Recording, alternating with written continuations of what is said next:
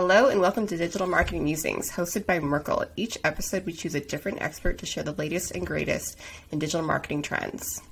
Today we're interviewing Chloe Hutchinson and Ellie Hearn about digital PR. Okay, let's get to it. I'm Gaia Reed. And I'm Andrea McCartney. And this is Digital Marketing Musings.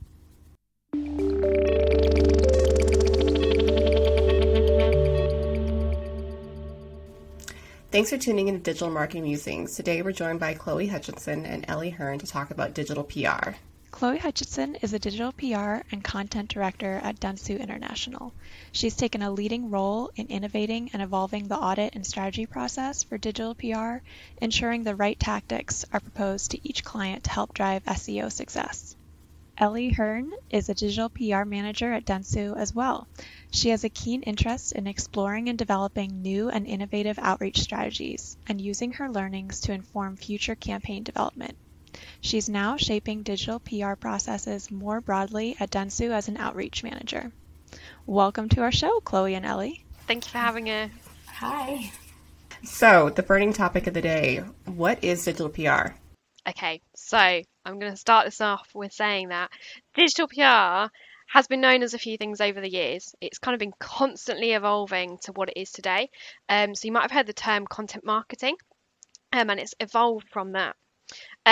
Basically, it's the act of encouraging earned online coverage, and then most importantly, links from that coverage from authoritative and relevant websites to your brand's website, and that will help to drive SEO value. So we're creating media-friendly stories that have related content on site that can be linked back to. This is tying in a lot to our show with Adam and Eric a few episodes ago, and this is definitely where the genesis of this episode came from. So can you go into a little bit of details about what the difference between PR and digital PR is? Because they seem quite similar. Of course. So both Ellie and I have actually been in both sides of PR. So we both know them very well. And essentially, they have different goals and objectives. So traditional PR tends to focus on the brand awareness, landing brand mentions, and all those key brand messages. Whereas digital PR sits more under the realm of SEO and is all about landing coverage of stories which secure those all-important links to help boost search rankings and improve the overall backlink profile. But I'm going to pass on to Ellie, who's going to go into it a little bit more. Yeah, so as Chloe said, we've both worked in traditional and digital PR. I much prefer digital PR, just on a personal level. But I'd say that traditional PR has sort of a wider scope in terms of channels. So you might see traditional PR efforts on TV, print, radio, whereas digital PR focuses purely on online channels. It doesn't mean that it doesn't extend outwards. I worked on a campaign which was mentioned on daytime TV, and another one which was about dangerous drivers in South Africa, which actually prompted a 40-minute long debate on a South African radio show, which was quite interesting to listen into. But those aren't sort of the primary objectives of the work. Yeah, it was quite funny. The client luckily really enjoyed it and thought it was funny rather than worrying about it. But yeah, one of the biggest differences is that PR is very closely tied to the product, service or brand, whereas digital PR is sort of a step removed. So for example, I worked on a brand that was curtains, and the traditional PR with this would focus on the actual curtains and the product, whereas the digital PR campaigns could extend out, sort of sit in the same realm, but talk about maybe the home in more general terms. So yeah, that's another difference. Got it. Okay. And to someone just hearing about digital PR for the first time, why is it really important to a client or advertiser? So digital PR is all about actually building those links. So it's very close to link building. So we did listen to Eric and Adam's episode, which was fab as well. And they did cover quite a bit about digital PR in there as well.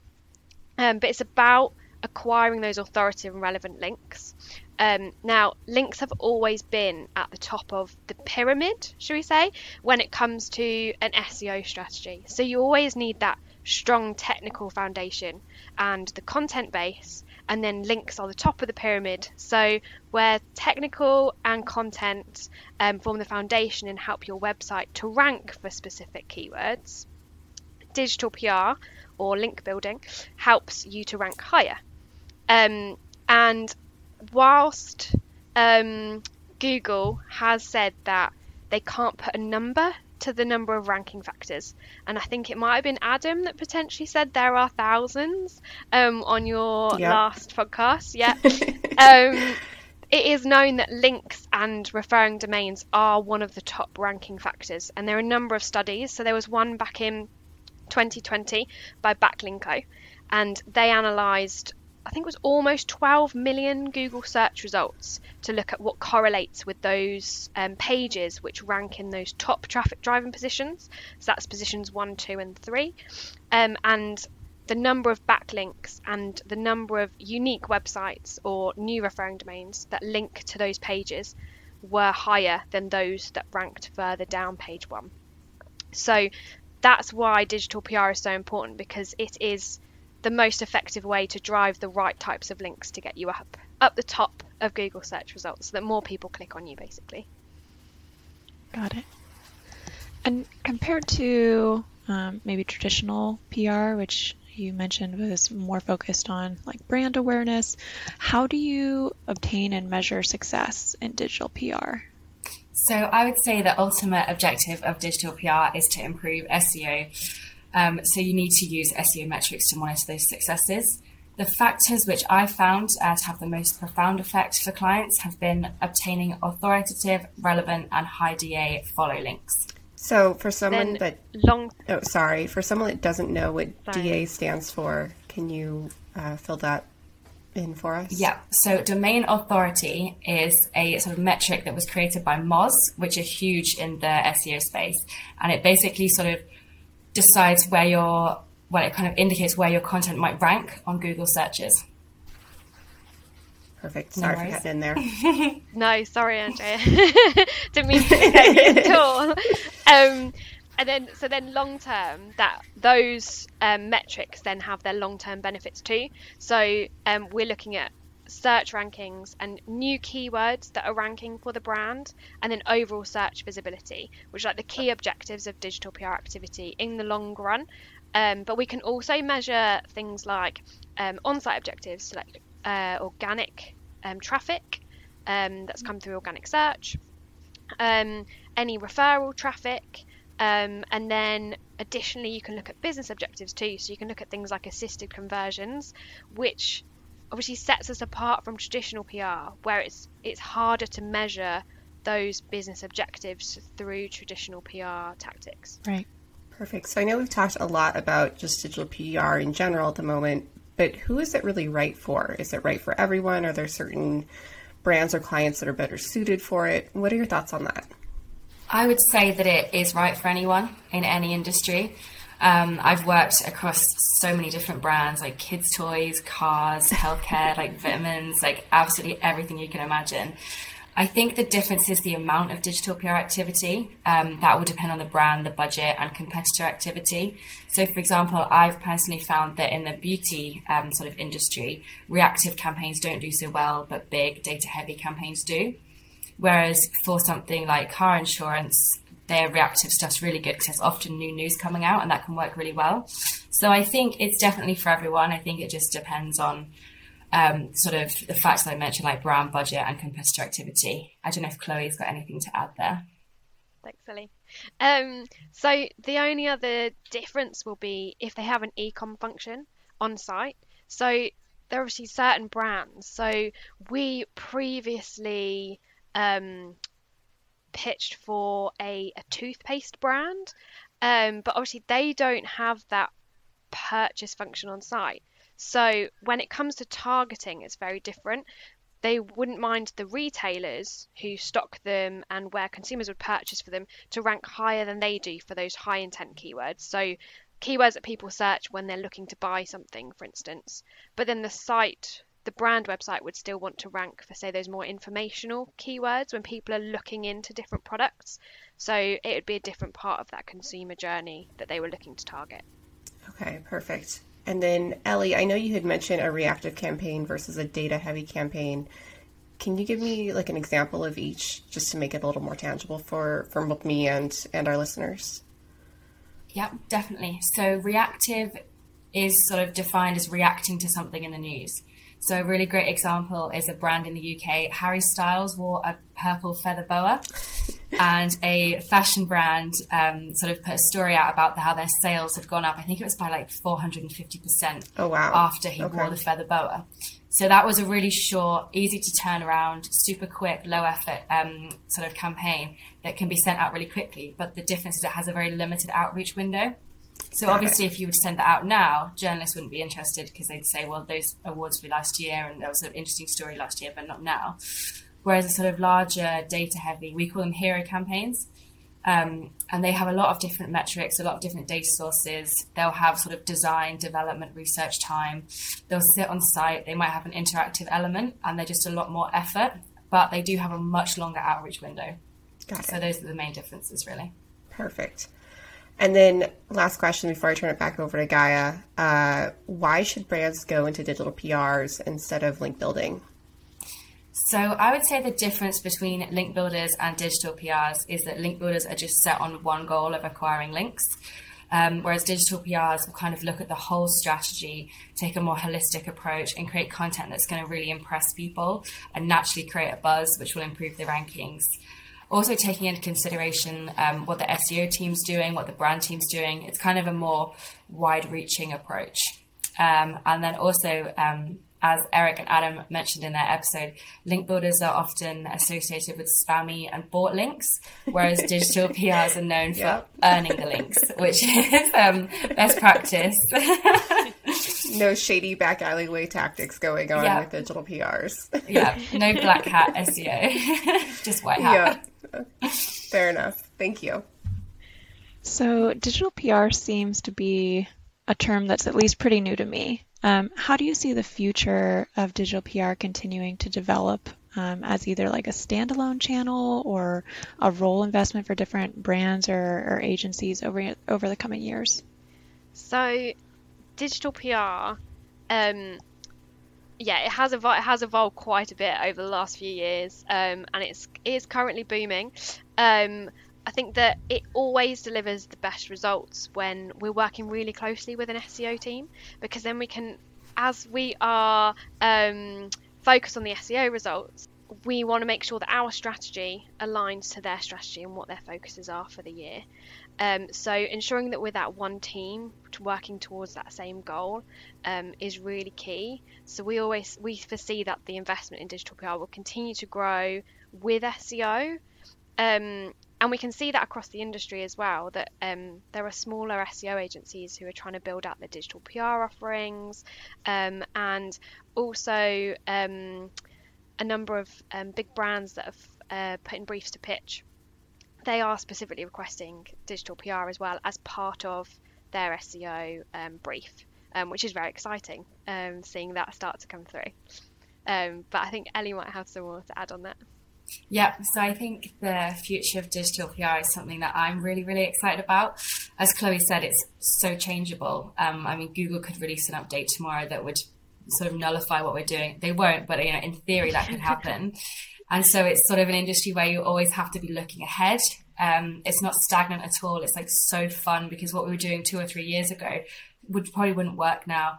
But the things that we're doing now are really new and exciting. I think the main thing is that digital PR needs to work with other channels as well. It can't just be a sort of a standalone thing, as Chloe mentioned. It needs to work with SEO and other channels. So yeah, I think that's the future. And Chloe, it sounds like we're seeing a boom in demand, at least at Dentsu, for digital PR services. Yes, we are definitely seeing a boom in demand. I think I've been at Dentsu for coming up to 4 years now, and when I first started, our outreach team, as we were called back then, was only 3 people, and we have more than tripled in size in the last 3 years, which is really exciting. And as mentioned, like, the briefs are coming in with digital PR now, which they never did before. We obviously positioned it as part of our SEO offering, but seeing that come in now is really exciting for the industry. And there's definitely a lot of buzz, I guess, everywhere, as more brands are wanting to actually have digital PR in their marketing mix. So as we're wrapping up our episode here, what are some specific strategies that we can recommend for our clients or that they should take away from this episode? I would say that before we recommend a strategy to a client, the first and most really important thing to do is to conduct an audit. So look at what your search competitors are doing. It's also important to note that search competitors are often different to the business's usual competitors. So for example, a department store might compete against other department stores, but if you're trying to build links to maybe a swimsuit page, you should be looking at what swimsuit brands are doing rather than department store brands. I think Ellie knows that I can talk about audits for days, and I promise I won't. But auditing is kind of, I absolutely love auditing because it really does uncover exactly what you need to help that brand succeed. So I think that Adam and Eric outlined in their episode about these link gaps, and auditing is all about uncovering those, so the link gaps, so where your competitors are getting these really valuable links that you haven't quite got yet, but also considering this alongside the keyword research. That's why we work so closely with the SEO team, so understanding what those keyword opportunities are and which keywords we want to be improving, and then using both of those to create the strategy and tailoring the strategy to how we can capitalize on those opportunities, but also close those link gaps as well. And there are some other things that you need to consider within strategies, and Ellie's gonna jump back in, I think. Yeah. So we also need to consider budget. So what realistically can be achieved with the budget on hand? We need to think about what impact we want the work to have. So if we're defending a high position, then a smaller piece might be better use of that budget. But if we're looking to climb up the ranking significantly, then we're going to need a much bigger piece. So a really good example of that is The Body Shop. We operate in different markets and we've tailored our strategy for them. So the UK is a really, really competitive space. So we have a lot of activity. We do much more hero campaigns, more sort of editorial reactive as well. And then we also need to be looking at Canada. So in Canada, competitors are doing much less activity. So we're able to do less activity, but remain competitive in that space. And then the last thing you need to consider is the media appetite. So especially looking at sort of brands which are across different markets, we found that campaigns which land in the UK often fall completely flat in other markets. And the research, the sort of feedback we get is quite damning. And whereas in the UK, journalists might love it, in the US, journalists will kind of go, this is so stupid and we hate it. So I think you need to really consider like who your like target market is. And also in different sectors as well, that's quite true.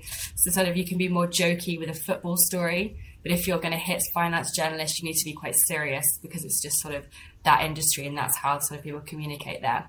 So yeah, I think to sum up really, the most important thing is to consider the findings from your audit, the market, and also the budget that you've got available. Fantastic. Well, thank you, Chloe and Ellie, again for joining us and sharing your expertise on digital PR. We really do appreciate it. Thank you for having us. Thanks so much for having us. That brings us to the end of this episode of Digital Marketing Musings. If you have an idea for a future episode, we'd love to hear it. Just drop us a note at digitalmarketingmusings@merkelink.com. And don't forget to subscribe as well as rate and review us. It helps others find our show, and please be sure to tell a friend. Until next time, I'm Andrea McCartney. And I'm Gaia Reed. Bye.